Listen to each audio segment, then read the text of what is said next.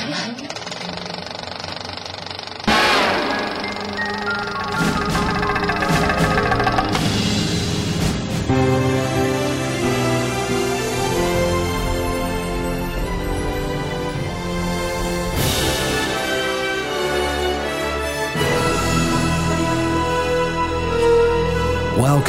to the AV Podcast Movies Edition, presented by Phil Hinton.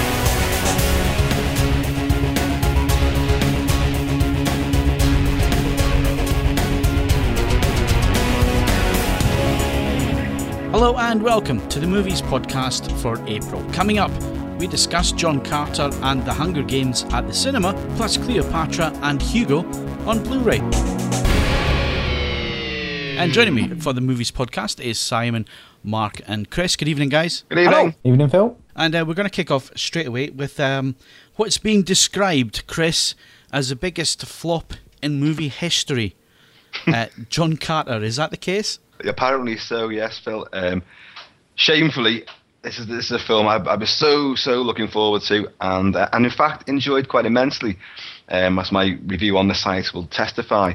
But of course, despite my shamelessly plugging this movie, it's gone on to become an absolute travesty at the box office.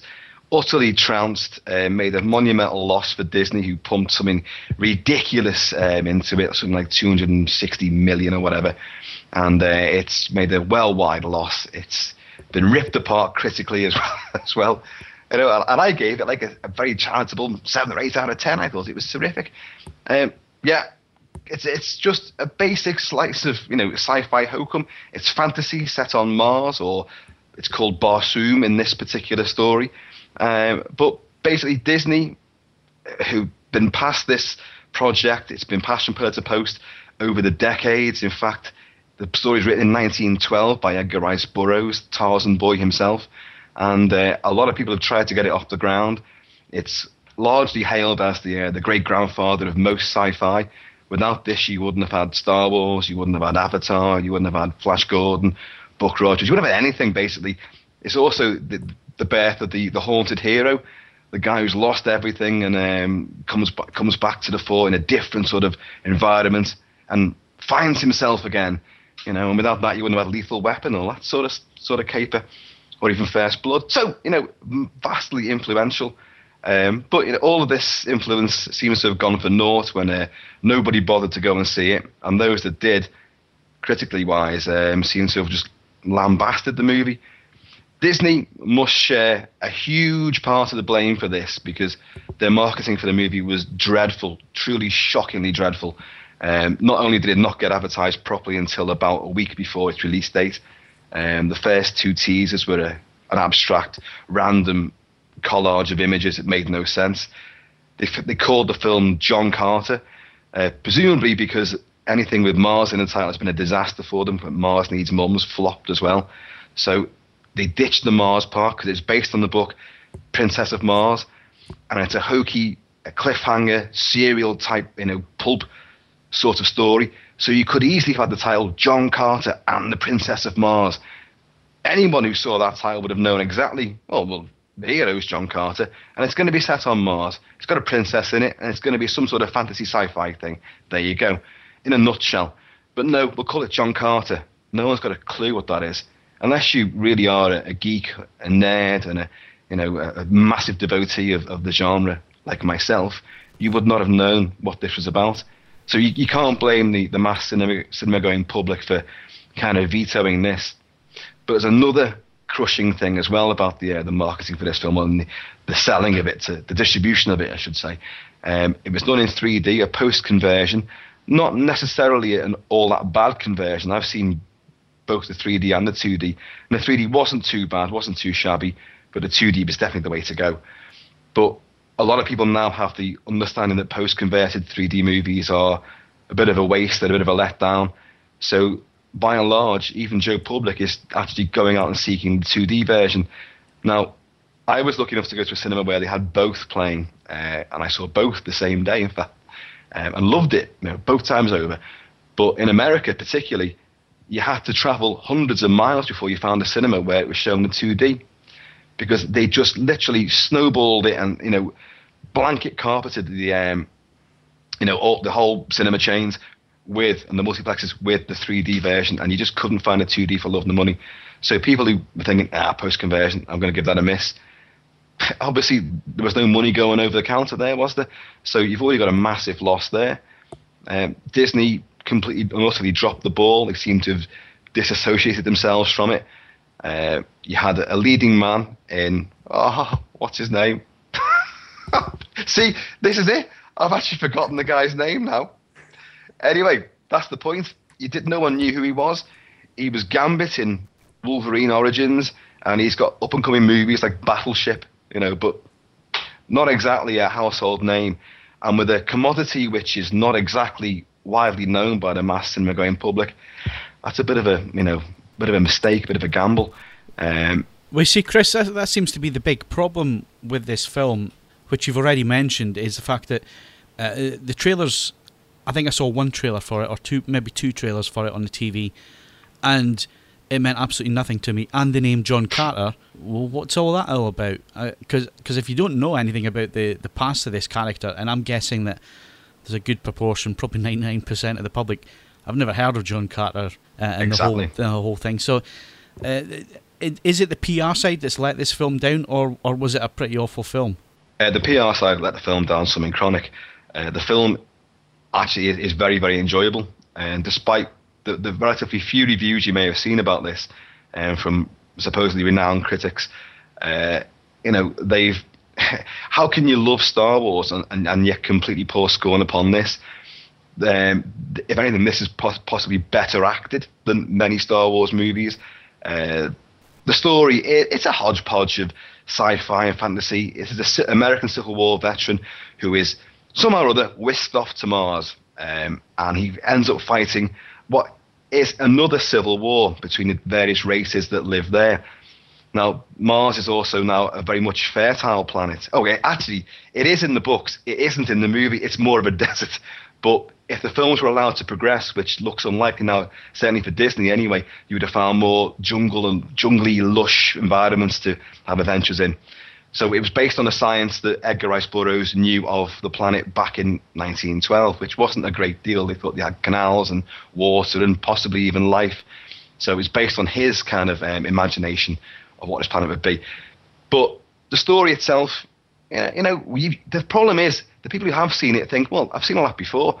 I've seen Star Wars. I've seen, Flash Gordon. I've seen umpteen of these, fantasy epics. And the big bone of contention was that most of this film looked like the Geonosian arena sequences from Attack of the Clones. Yeah, sadly, it does. But looks a hell of a lot better than the Attack of the Clones Geonosian arena. There's action aplenty. There's a lot of characters in it. There's a lot of exposition and waffle, but the effects are fantastic. The integration of the CG characters is supreme.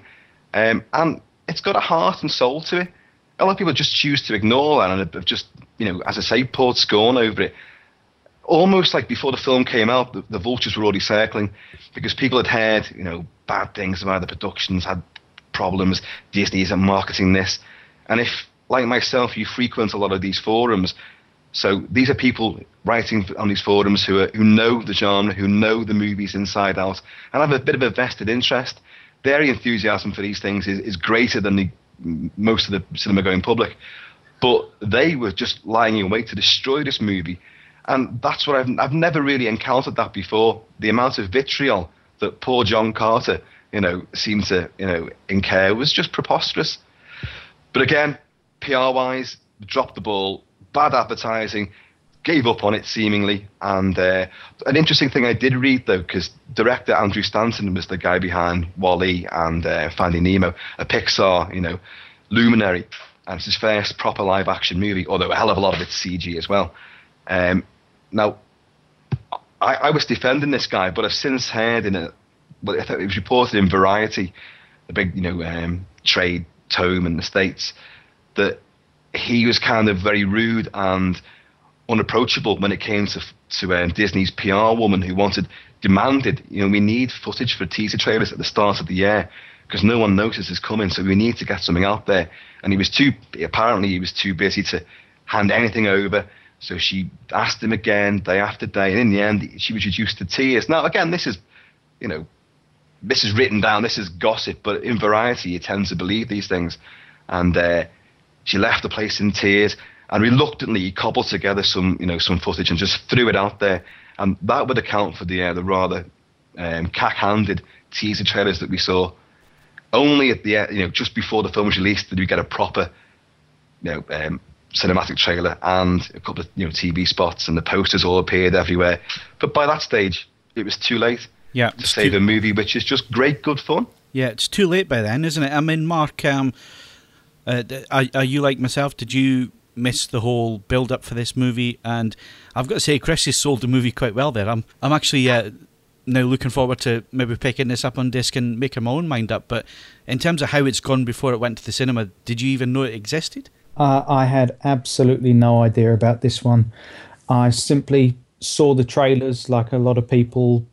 When it seemed to already be out, the title struck me as mundane. I wasn't fully sure what to make of the juxtaposition of the imagery, this sci-fi fantasy, and then the title just booms out at you, and it just seems so mundane. I honestly thought it might be a bit tongue-in-cheek, that it might have been some kind of grand spoof or something. But had I known that it was, it had these pulp roots, that it was more of a romper kind of adventure of a film, I would have been interested in it from day one. But it just seems such an odd idea. Perhaps they thought that if they included the on Mars part, would it confuse people? Would they go in expecting what we would now consider a representation of Mars to be, i.e. sci-fi, that wasn't around when the book was written?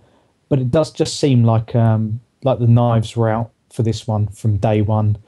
As soon as it hit the message boards, particularly when people see the size of budgets, it seems to be that the reaction against the film, no matter what someone can pick on, is almost directly correlated in ratio to how big the budget is, as if Indian mainstream cinema can't coexist. So I think people were ready to bash this one right from the off, and it needed to build a bit of momentum with that title. Yeah, again, it's one of those titles, Simon, that doesn't kind of tell you anything about what you're about to see in a movie. Like Mark's touched on there, social networking sites, forums, Twitter, so on. If they get on the back of it and they're not happy as a crowd, you seem to struggle. And then Chris also mentioned the fact that it was a 3D conversion. Do you think that was maybe an issue as well? You hit the nail on the head there. I mean, we've been talking about the poor trailer advertising for this film. Well, I mean, you've got the World Wide Web. Surely, there are advertising executives and just go out there and start having Facebook pages, putting on Twitter, going into these, our own film forum and saying, have you heard about this film? I mean, all it takes is something just to get to generate a little bit of interest in it. And once you get an interest in it, then things start to happen. I'd never heard of John Carter. The only time I saw it advertised was on the side of a bus with John Carter with a sort of a mountainous red terrain. And I thought, I've no idea what that is. Didn't even consider it. The only time I really knew about it was proofreading Chris's review. And that made me want to go and see it, So it just shows you what was needed to get you to go and see it. And by that time, obviously, it had gone. I had no chance. That's what they needed. Me, someone just to champion it, or just to say, look, it's not as bad as everyone else is made out. Just make up your own mind, which is what we try and get across in all of our reviews. Make up your own mind, because we can't tell you to go and see these things. And Disney just dropped the ball so badly. I mean, it's easy for us to sit here and say, well, advertising, all you got to do is just do a little bit here, do a little bit, do a little bit there. These guys are paid how many millions of pounds to advertise these films? The budget alone was what, 50 million or something? Where the hell? Where was that money spent? It just makes absolutely no sense whatsoever. So yeah, I mean, obviously the advertising, when you look at the budgets and so on, you look at what they could have done to get the word out there.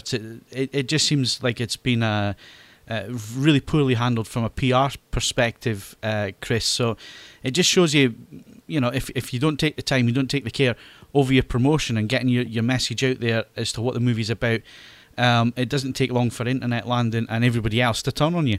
Exactly, yeah. I mean, you've got word of mouth as well.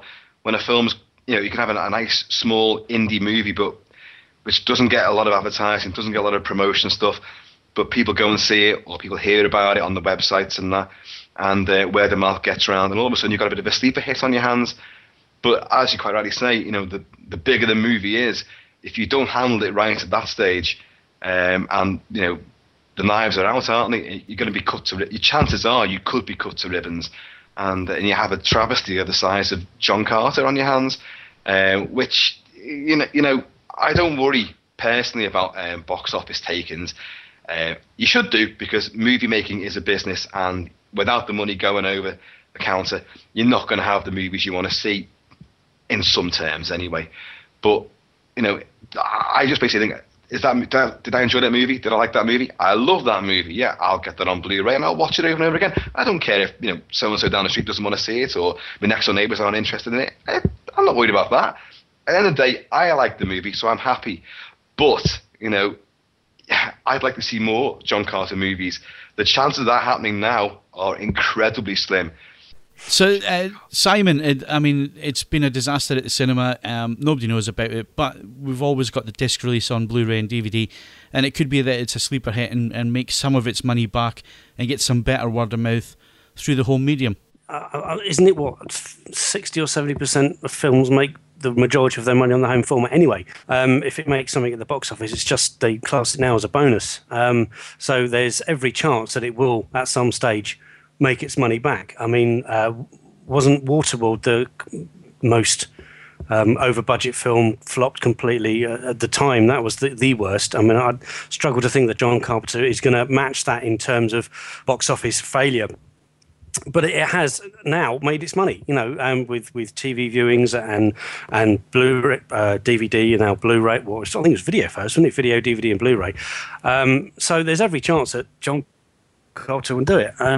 Hopefully, if they sort of do a little bit more advertising of it, if they get it on the front of a few magazines, John Carter is about, on the front of, in these, inch square or something on the bottom of a magazine, to people who are going to go, oh, hang on, what's that all about? Just get it out there. And it's every chance that it will. Obviously, we're going to be reviewing it, and I would think Chris will review it, and it will be equally glowing. What you're going to remember as well is you're going to have people now who want to see this movie because of all the negative hype surrounding it. Oh, it's the biggest disaster of all time. Let's just see how bad it really is. They won't go to Flix to go and see it, but they'll happily rent it or buy it on disc, and they'll find out, hang on, I quite enjoyed that. But you also bear in mind, some other genre masterpieces. John Carter's not a masterpiece, but look what happened to The Thing. Look what happened to Blade Runner. Massively undersold, at the Flix. Badly reviewed, and no one was interested in these for a lot of various reasons. But on home video, groundswell, gained momentum, and these became the cult classics. In fact, they've even gone beyond being cult classics. They're quite just renowned classic movies of their genre. Nowadays, won't happen to John Carter in quite the same way, but I would imagine there'd be a hell of a lot more appreciation for it once people just take it home and sit down and just watch it in their own time. Well, you missed the biggest one out there, Chris, which was Shawshank. Shawshank absolute flop at the cinema. Yet it's in the top 10 list of movies and on IMDb and so on, or it has been in the past. So it just goes to show, once your audience, a lot of critics' top 10. Once your audience sees the film, and the word of mouth goes out there. So maybe that's the issue with John Carter. I still think it was a crap name for the film. Told you nothing. Is the guy a plumber? I would imagine that if you're going to put that out on disc now, you put a subtitle on it. If I was in charge, that's what I'd do. John Carter and the Princess of Mars. And that sums up the flavour of what this is all about. The whole, it's like Flash Gordon and the Mudmen of Mongo. It's exactly that sort of pulp attraction that this kind of film needs to have, straight away hitting you in the face with its title. You're under no illusion. Indiana Jones and the Temple I forgot what it's called. Indiana Jones and the Raiders of the Lost Ark. There you go. We'll have that one. It's that style of cliffhanger, serialized, hokey pulp fun. Now let's look at the other side of the coin, Chris. A movie called The Hunger Games. Again, it's one of these titles. It means absolutely nothing to me. I know nothing about the background of this movie. However, I have seen the trailers, and it looks interesting. And of course, it's been a huge hit at the box office.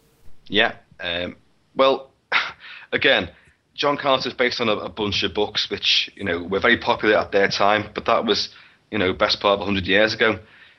Hunger Games is based on a trilogy of books. Forgot the name of the author, but it's a girl, and they're aimed at teens, and teen fiction now is absolutely huge. Obviously with Harry Potter and Twilight and all that sort of stuff.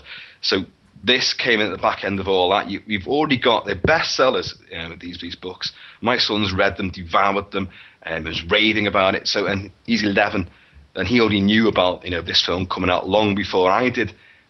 He had some pre-production, early artwork poster on his wall. And I didn't know what it was.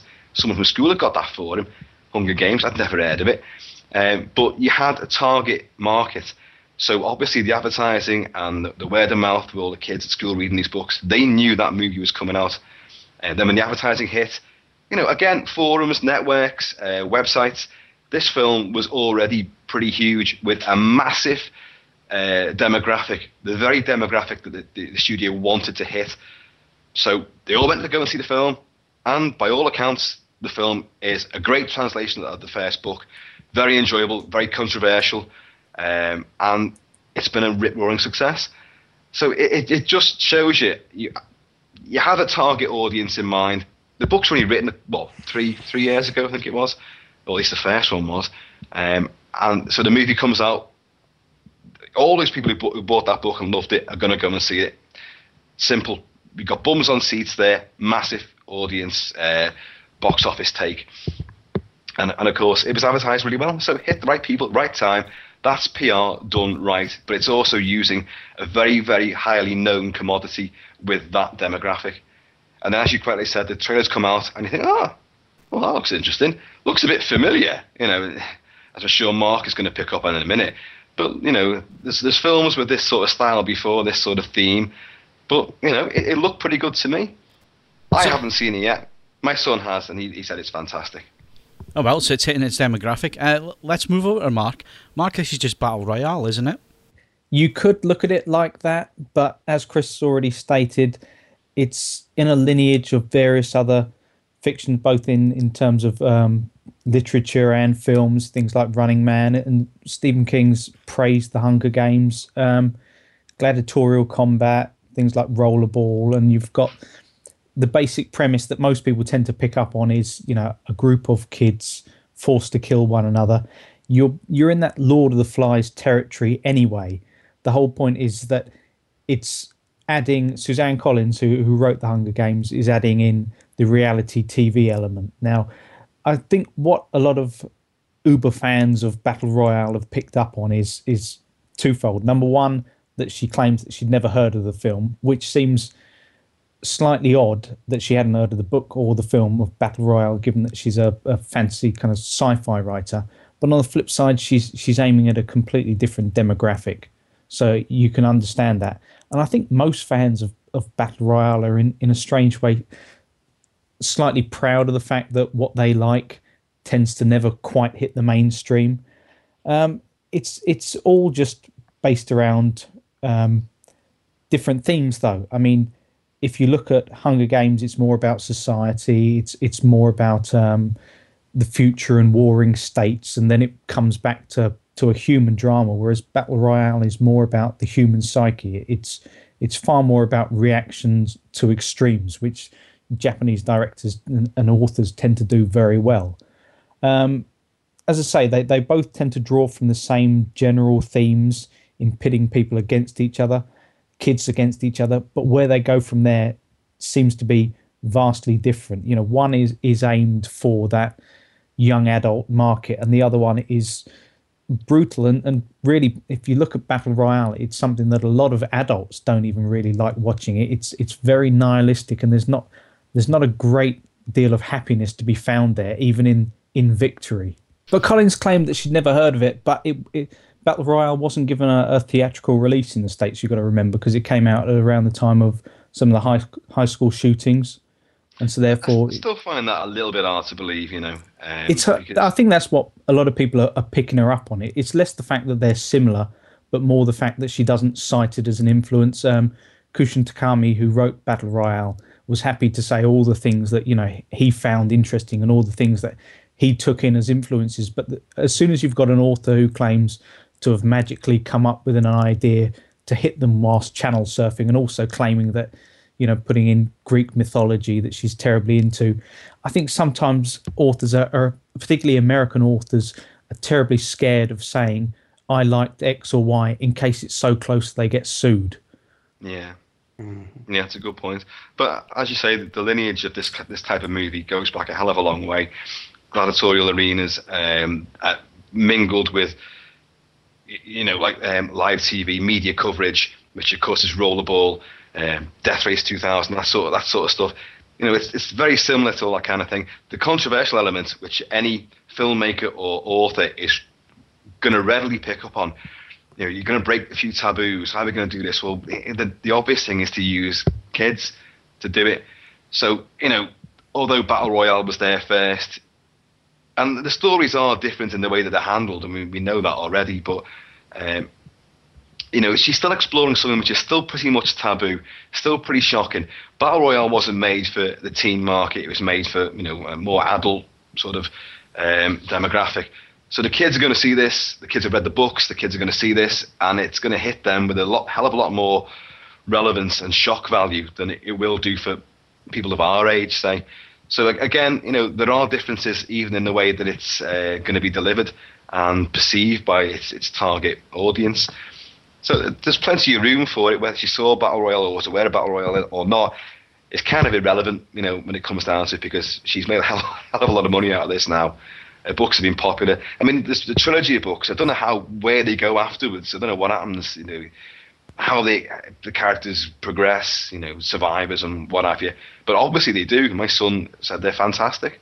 And he was gripped, and he rip-roared through all the books, and he can't wait to see more movies.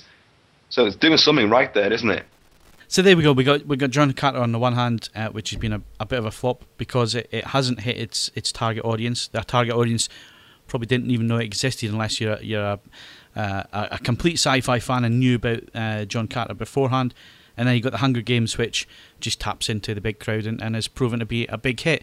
So that's what's happening at the cinema at the minute. We're going to move on to disc reviews next. The highest definition. This is the AV Forums podcast. So moving on to disc reviews, and Chris, it's another one. It's another one of these films that was an absolute flop. Almost took down a studio. Yet it's turned out to be an all-time classic, and that's Cleopatra. Yeah, Cleopatra. It's 1963. It was a 6-hour movie, cut down, thankfully, so a more manageable but still unbelievably long 4-hour cut. This was a film that Fox pumped an unbelievable amount of money into at the time that it was being made. Unprecedented amounts of cash went into this. It took a hell of a long time to make. You had Elizabeth Taylor, who commanded $1 million salary, which was absolutely unheard of at that time. She was the first actress ever to have done so, just for one single role. They had disasters on set. They built a set on a minefield. They did all sorts wrong with this. Elizabeth Taylor, who played Cleopatra, also had an emergency tracheotomy because of a severe bout of pneumonia with complications, almost died. So she was scarred as well. And of course, the most famous element of all would be that she and Richard Burton, who played Mark Antony, Roman General Mark Antony, had a very, very highly publicized affair, which was notorious, was mentioned in the White House, was mentioned in the Vatican, and, you know, caused a lot of, because these were, you know, massive global celebrities at the time, and it just caused a lot of you know, animosity towards his production. So when it came out, again, the gargantuan length of the film, you'd had long films before. You'd had Spartacus, say its name with reverence, one of the greatest films ever made. You know, you'd had the Fall of the Roman Empire. You'd had a lot of these things, Ben-Hur, you know, and people had loved them and flocked to see them because the sheer breadth, scale, scope, and sheer, you know, high production values and the opulence of these bygone ages being brought vividly to the screen. But the problems with Cleopatra, again, were that it's a massively over-wordy script with very little action in it. Now, you don't necessarily have to have action to keep people riveted to the seats. I mean, the real-life story of Cleopatra and her love affairs with these, first of all, Julius Caesar, and then Mark Antony, and the downfall of, well, her reign in Egypt, and the trouble it caused back in Rome. You know, it is a spellbinding story. But the thing about this is, people can shoot me down in flames here, but Taylor, she's a fantastic screen presence, undeniable screen presence. But her delivery of the emotional lines in this, and a hell of a lot of them, fall flat to my ears. Richard Burton, again, this is a guy who is overly theatrical. This guy, whatever he's doing, if he's riding a chariot, if he's riding a horse, he's doing whatever, every nuance in his face, every glimmer of his eye, every expression, every purse of the lips, is all done for an imaginary audience of thousands in front of him. Now, to be honest, with a film like this, there were thousands in front of him, thousands of extras, and a lot of cast and crew all around him. So, I can give him the benefit of the doubt on this occasion. But he's just too overly dramatic and theatrical, and that Welsh brogue, the power of his voice, and the speed of his delivery, it's just pure Shakespearean monologuing. And, in part, the film is based on Shakespeare's interpretation of Antony and Cleopatra. But the thing about it is, I mustn't forget to mention Rex Harrison, who plays Julius Caesar, the first Roman love of her life. And again, you think, Rex Harrison, Dr. Dolittle, My Fair Lady and all this sort of stuff. How's he going to carry off this Roman emperor? Well, surprisingly well, to be honest. Again, he's very theatrical, but there's something different about his performance, far opposed from Richard Burton, which is actually, it's kind of gripping, again, because he's not like the guy you'd expect to see, and he's much older than Elizabeth Taylor, and the romance seems a bit implausible, but it still seems to work. It's a film of two halves. You've got your 2-hour bash beforehand, which is Cleopatra meeting Julius Caesar and going to Rome, and the assassination of Julius Caesar, and obviously Cleopatra flees back to Alexandria in Egypt, having already borne him a son, Caesarion, and then of course her love affair in the second much larger act, I should say, with Mark Antony, and the downfall that causes. But it's all done in, great big palaces, massive antechambers. There's gold, there's marble, there's, embroideries and tapestries, and it's one of the most opulent, extravagant, lavish films you're ever going to see. It reaches Blu-ray via Fox. It's only a UK release so far, but it's a multi-region release, and it looks truly astonishingly good. It's shot. It's another thing, as well as her $1 million paycheck. Her late husband, I think his name Michael Todd, who created the Todd AO system, she demanded the film be filmed like that. So you had, obviously, it was tailor-made for 70mm road shows. So this version on Blu-ray comes out with a rather majestic 2.20:1 ratio, and it looks unbelievably good. This is a film that you genuinely think you can step into and explore those sets yourself and go treasure seeking around these chambers and palaces and temples and things. DNR, Fox are renowned for a bit of DNR. They've done it to bits on the likes of The Longest Day and Patton.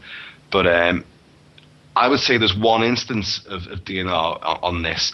The rest of the time you have a very thin veneer of grain, but the detail, the texture is very definitely there. But the scene where, very early on, where Julius Caesar and his entourage arrive for the first time at Alexandria to meet, Cleopatra's in hiding at the time, but you don't know why and you don't know what's going on.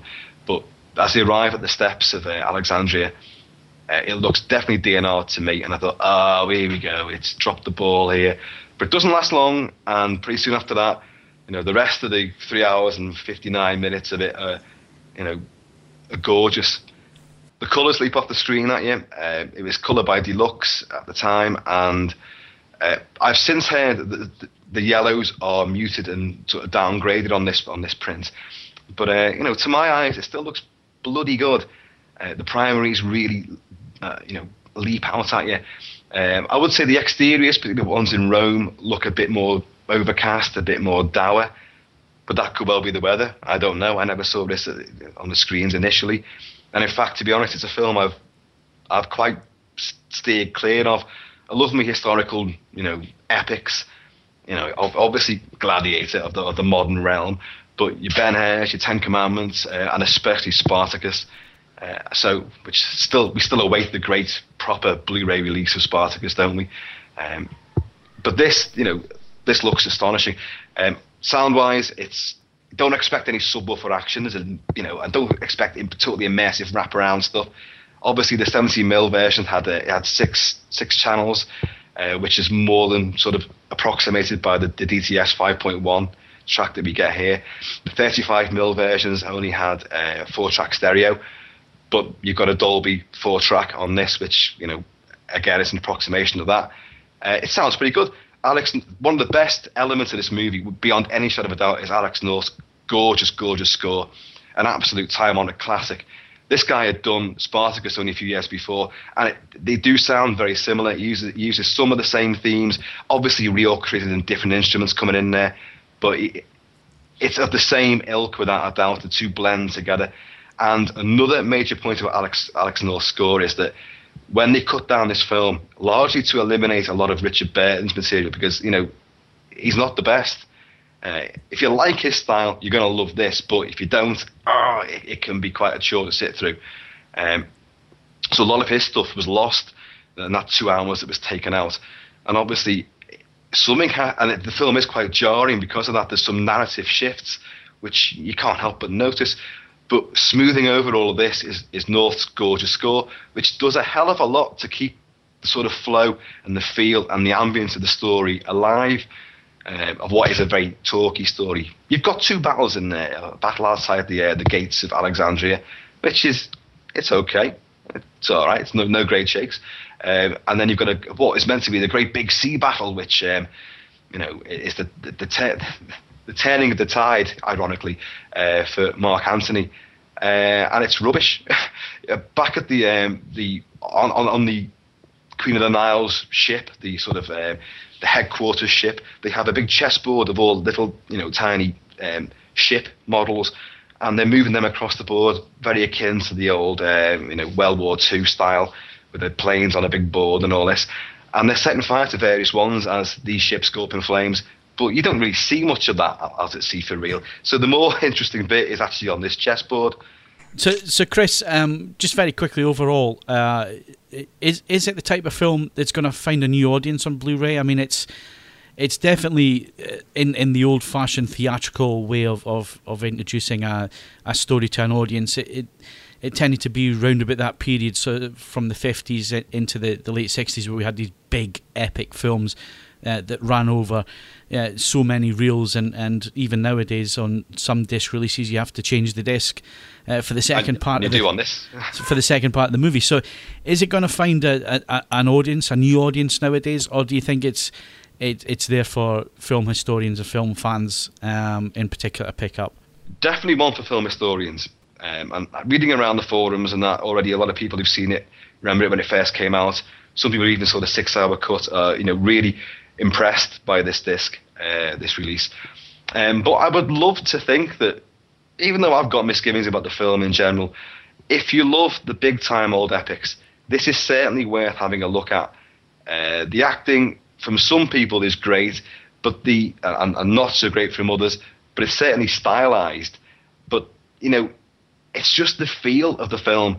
You are going back to ancient Egypt, you're going back to ancient Rome, and there's a lot of fun to be had from that, regardless of how overly wordy it is. So I'd like to think that people could discover this. Again, people tend to like seeing these old movies and how they've been transferred. People are getting more savvy to what Blu-ray can do, especially when it comes to the older movies, because they know these films have been shown a hell of a lot and the prints are all worn out. They know about DNR. They know about some of the tricks of the trade to try and restore these films. So there's a bit of an interest that even people who aren't specifically after the big epic mostly biblical but historical stories. So I'd like to think people could come to this with fresh eyes and think, oh yeah, this is what almost sank Fox. John Carter's great compared to this. So Mark, moving on to you.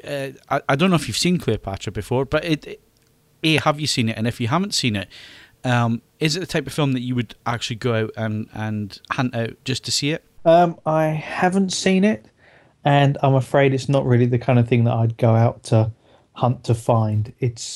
I think that type of film is an acquired taste. I think you either revel in the grandiose nature of it all and the large sets and the big vistas and the like, and just marvel at how they built entire towns, or you find it just a little bit, I don't know, perhaps sterile is the wrong word, but there seems to be a certain grandness that takes away from an intimate atmosphere. You know, the smaller scenes sometimes, I think, lack because there's this constant want to show off the grand scale, and so it's just not really generally to my tastes. That's a very good point there about the intimacy of it. It's a massive story, spanning quite a bit of time, and certainly two major civilizations. But it's condensed down emotionally into a very intimate portrayal of a love triangle, three people, and the love affair that these two guys have with this one very, very powerful woman, and the doom that it brings to them and everybody around them. But again, instead of concentrating on that correctly, this power play, this intimate power play, is played out in these massive rooms, these massive chambers. Outside, there are literally thousands of extras.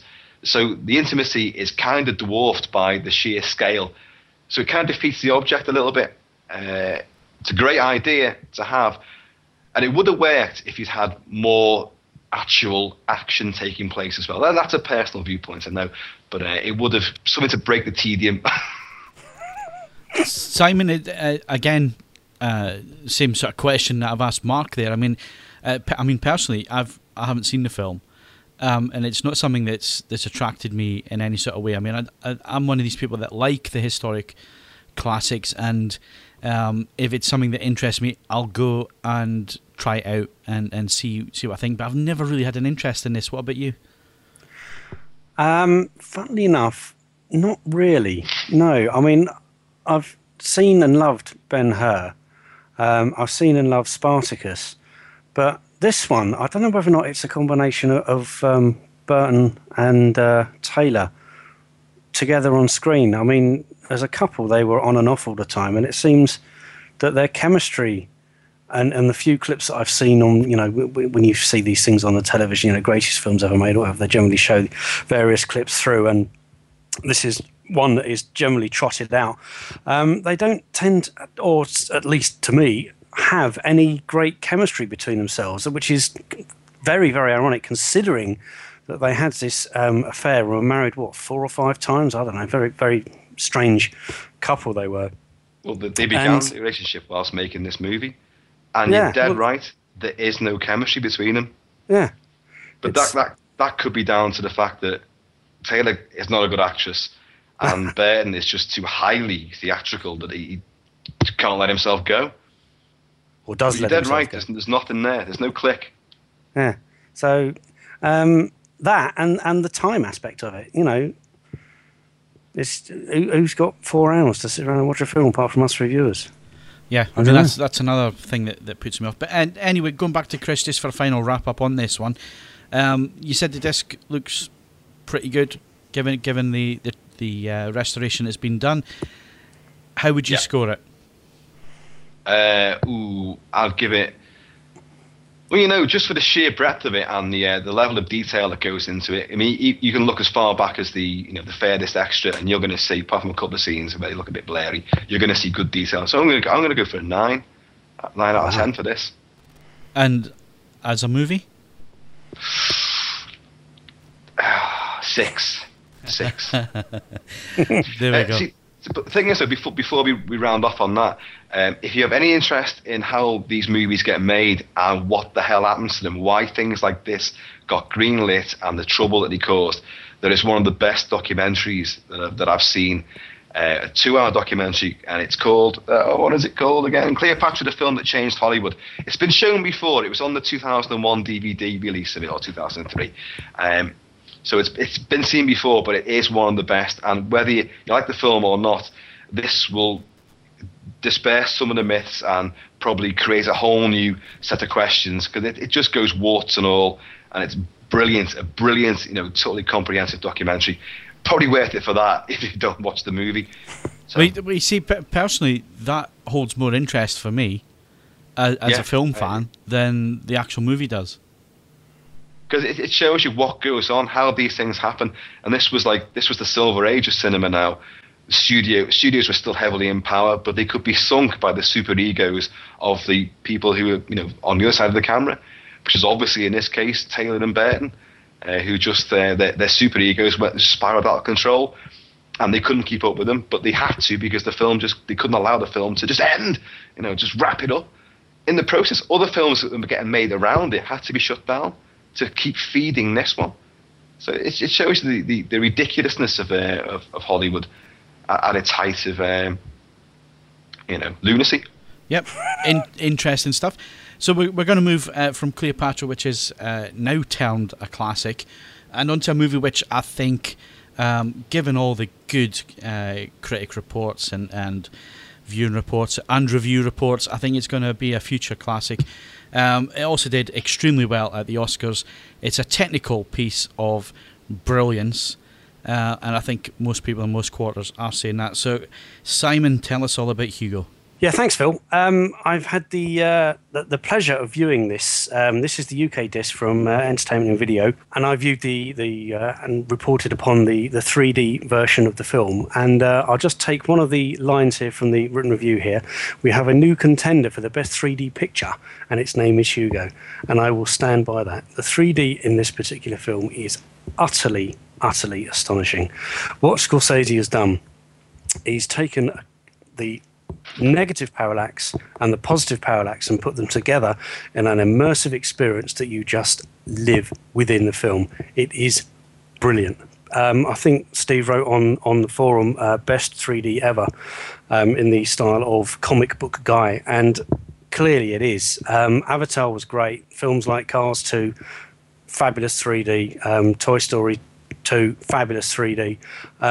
This is something else. It's a live action film. You cannot see the joints between the CG, and it is utterly stunning. The beginning fly through from the overlooking Paris that goes down through the station, along the platform, right up to the clock face, and through the clock face you've got Hugo there looking out. Breathtaking 3D. Absolutely. I mean, I can throw adjectives at this film all night. It is utterly brilliant. And what makes it so good is that the film itself is very, very entertaining. I don't really want to say too much about it, because I know you haven't seen it, Phil. I know you haven't seen it, Mark. And if you start talking about it, I'm going to give away too much. I saw this film completely blind. I had no idea what it was about. I mean, trying to blink myself away from the Oscars. I saw it after the Oscars. I knew it had won various awards, but I tried not to, what it was. I knew it didn't win Best Picture, but that doesn't matter. I knew it was going to be great, and I didn't want to know about the story, because I wanted to see it as blind as I possibly could, and I was absolutely enthralled from beginning to end.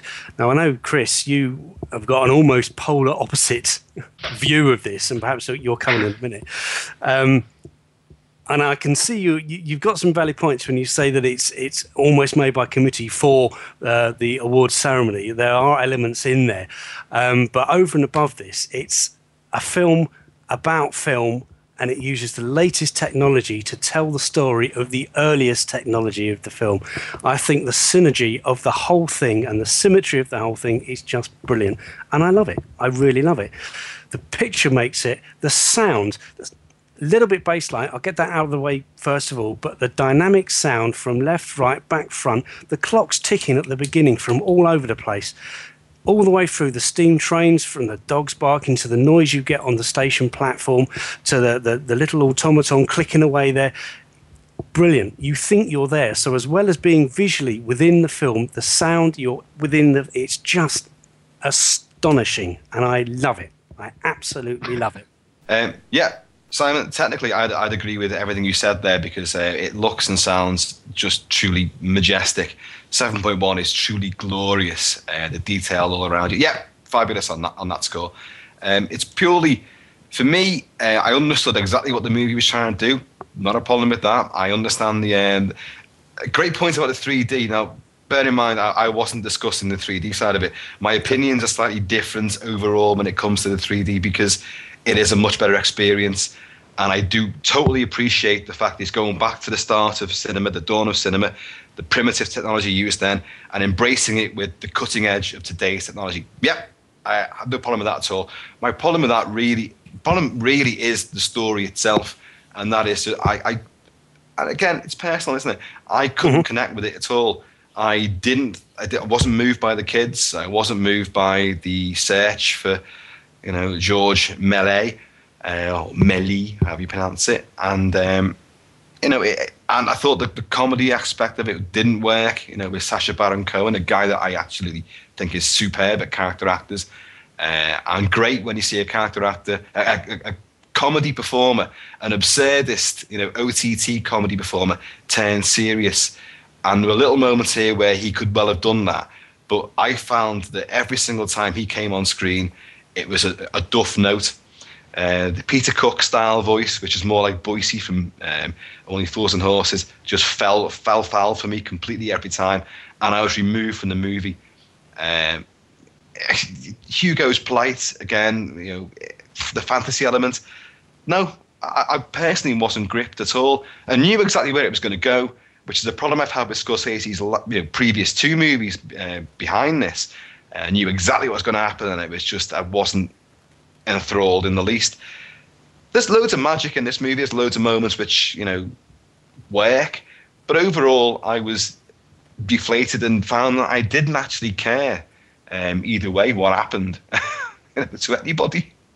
And, and I feel a little bit horrible saying that because this is the sort of film that I would really normally have totally embraced. I love cinema. I love the vintage movies. I love appreciation of vintage movies. To me, this felt like it felt very private. It felt like this was Scorsese's Valentine. This has been said before by better writers than me. It is Valentine to the birth of cinema. And it felt very private. And I felt a bit like I was intruding on watching this. Like it really wasn't done for me and for audiences. It was done from his heart. That's not a bad thing. That's not a bad thing. And I really do envy yourself and everyone else, which is the majority, who fell in love with the film and were entranced by it. I really wish that happened to me. And I feel kind of horrible for my cold response to it. But that's the way it left me, Well, that's the beautiful nature of film, isn't it? Mm. That's just great that you and I can be friends and discuss a film that has we've got polar opposites against. It's brilliant. Anyway, I'm only being nice because we've got to do this podcast. Yeah, I know. That's it. Yeah, go on. Hmm? Yeah. Sorry. What I wanted to bring up was something that's only just come to light recently.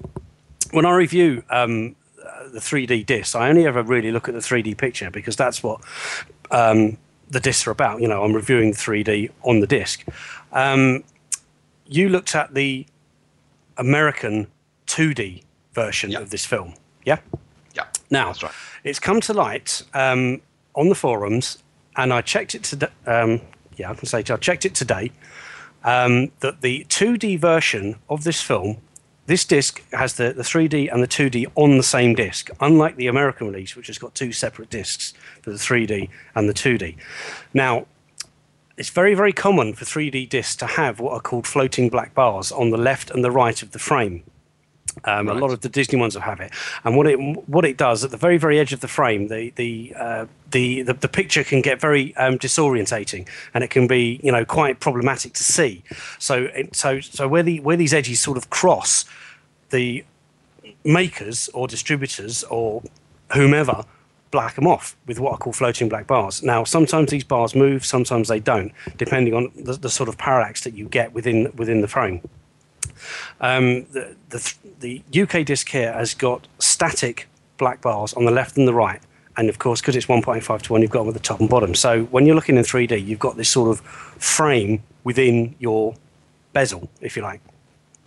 Yeah. Now, it transpires that the UK version, the 2D version of the film, has got these same bars. They haven't opened up the frame. They've kept the left and the right. So what you've got is essentially a black box within a black box before you see the film.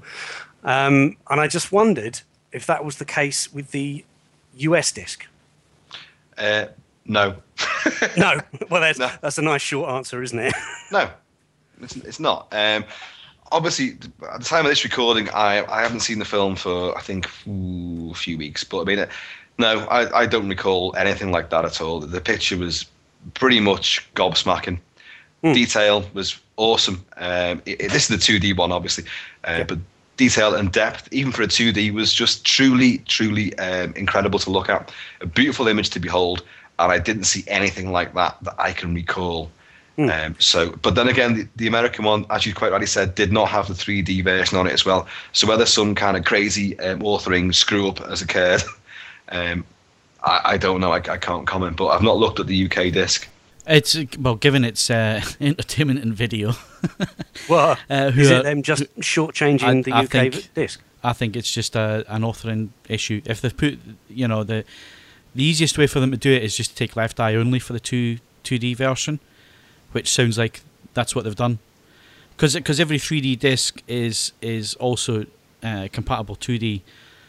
Because if you watch it in 2D, then all it does is it takes I think it's the Left Eye, and it just uses the Left Eye for the 2D version. That's what it sounds like on this disc, and it sounds like that they've done that, but it's kept the black bars in.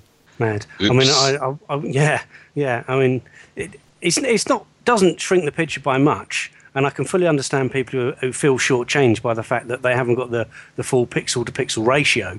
That it doesn't go to the edge of the screen, and it just seems. Well, I mean, it's not a deal breaker. Well, I guess it is for some people. I mean, we're not talking like a recall of this disc then? I don't think so. No, because it's entertainment video. This is how the disc is. If you want to have it to the edge of the frame, why? I don't know. I mean, on the Curo, it was a centimetre each side of a 50-inch. So you're not losing a massive amount of picture. But if you want the full, it doesn't hide the fact that it still shouldn't be there. Well, exactly, and it just means that if you want that, you're going to have to get the US version, or the power of the internet, and lots of people write into EIV and complain. Then they'll have no choice. But well, anyway, you just had a very similar thing with Dracula, Prince of Darkness from the Hammer's movie from Studio Canal, because they this is an audio glitch on it, quite widely reported after I reviewed it and didn't spot it. Ta-da! I hold my hands up. Oops-a daisy. But for me, it was the kind of film where, and I watch a lot of foreign muck. I watch a lot of dub stuff, westerns, horror movies, Italian stuff. So and films from that era. I know we've gone off topic here a little bit, but feel free to cut all this out if you so desire. But I didn't notice it because it didn't look that unusual or sound that unusual to me to have these voices dislocated from someone's mouth. A lot of Hammer movies from that period suffered because the voices were put on afterwards, and the way the sound was mixed together. They did sound slightly artificial anyway. So, I still should have spotted it.